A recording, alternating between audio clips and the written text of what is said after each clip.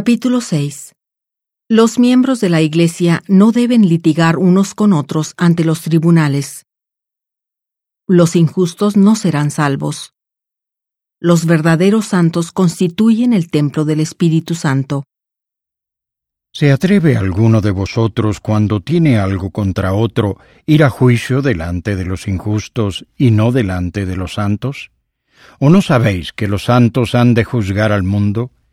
Y si el mundo ha de ser juzgado por vosotros, ¿sois indignos de juzgar cosas muy pequeñas?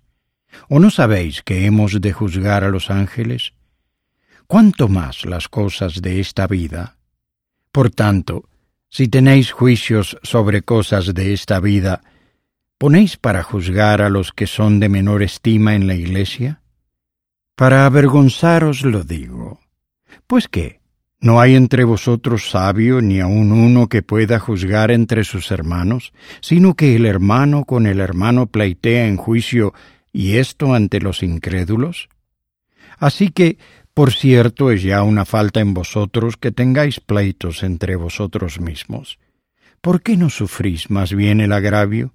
¿Por qué no sufrís más bien el ser defraudados? Pero vosotros cometéis el agravio y defraudáis, y esto a los hermanos. ¿No sabéis que los injustos no heredarán el reino de Dios? No os dejéis engañar.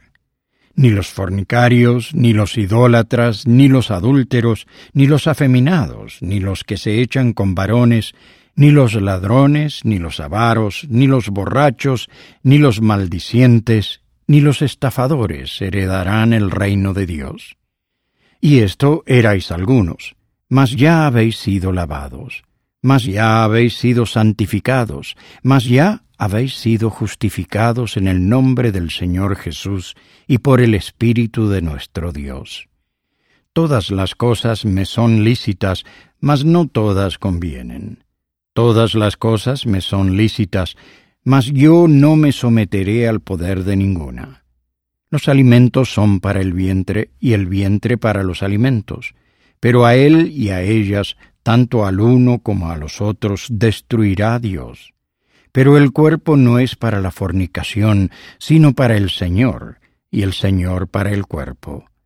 Y Dios, que levantó al Señor, también a nosotros nos levantará con su poder.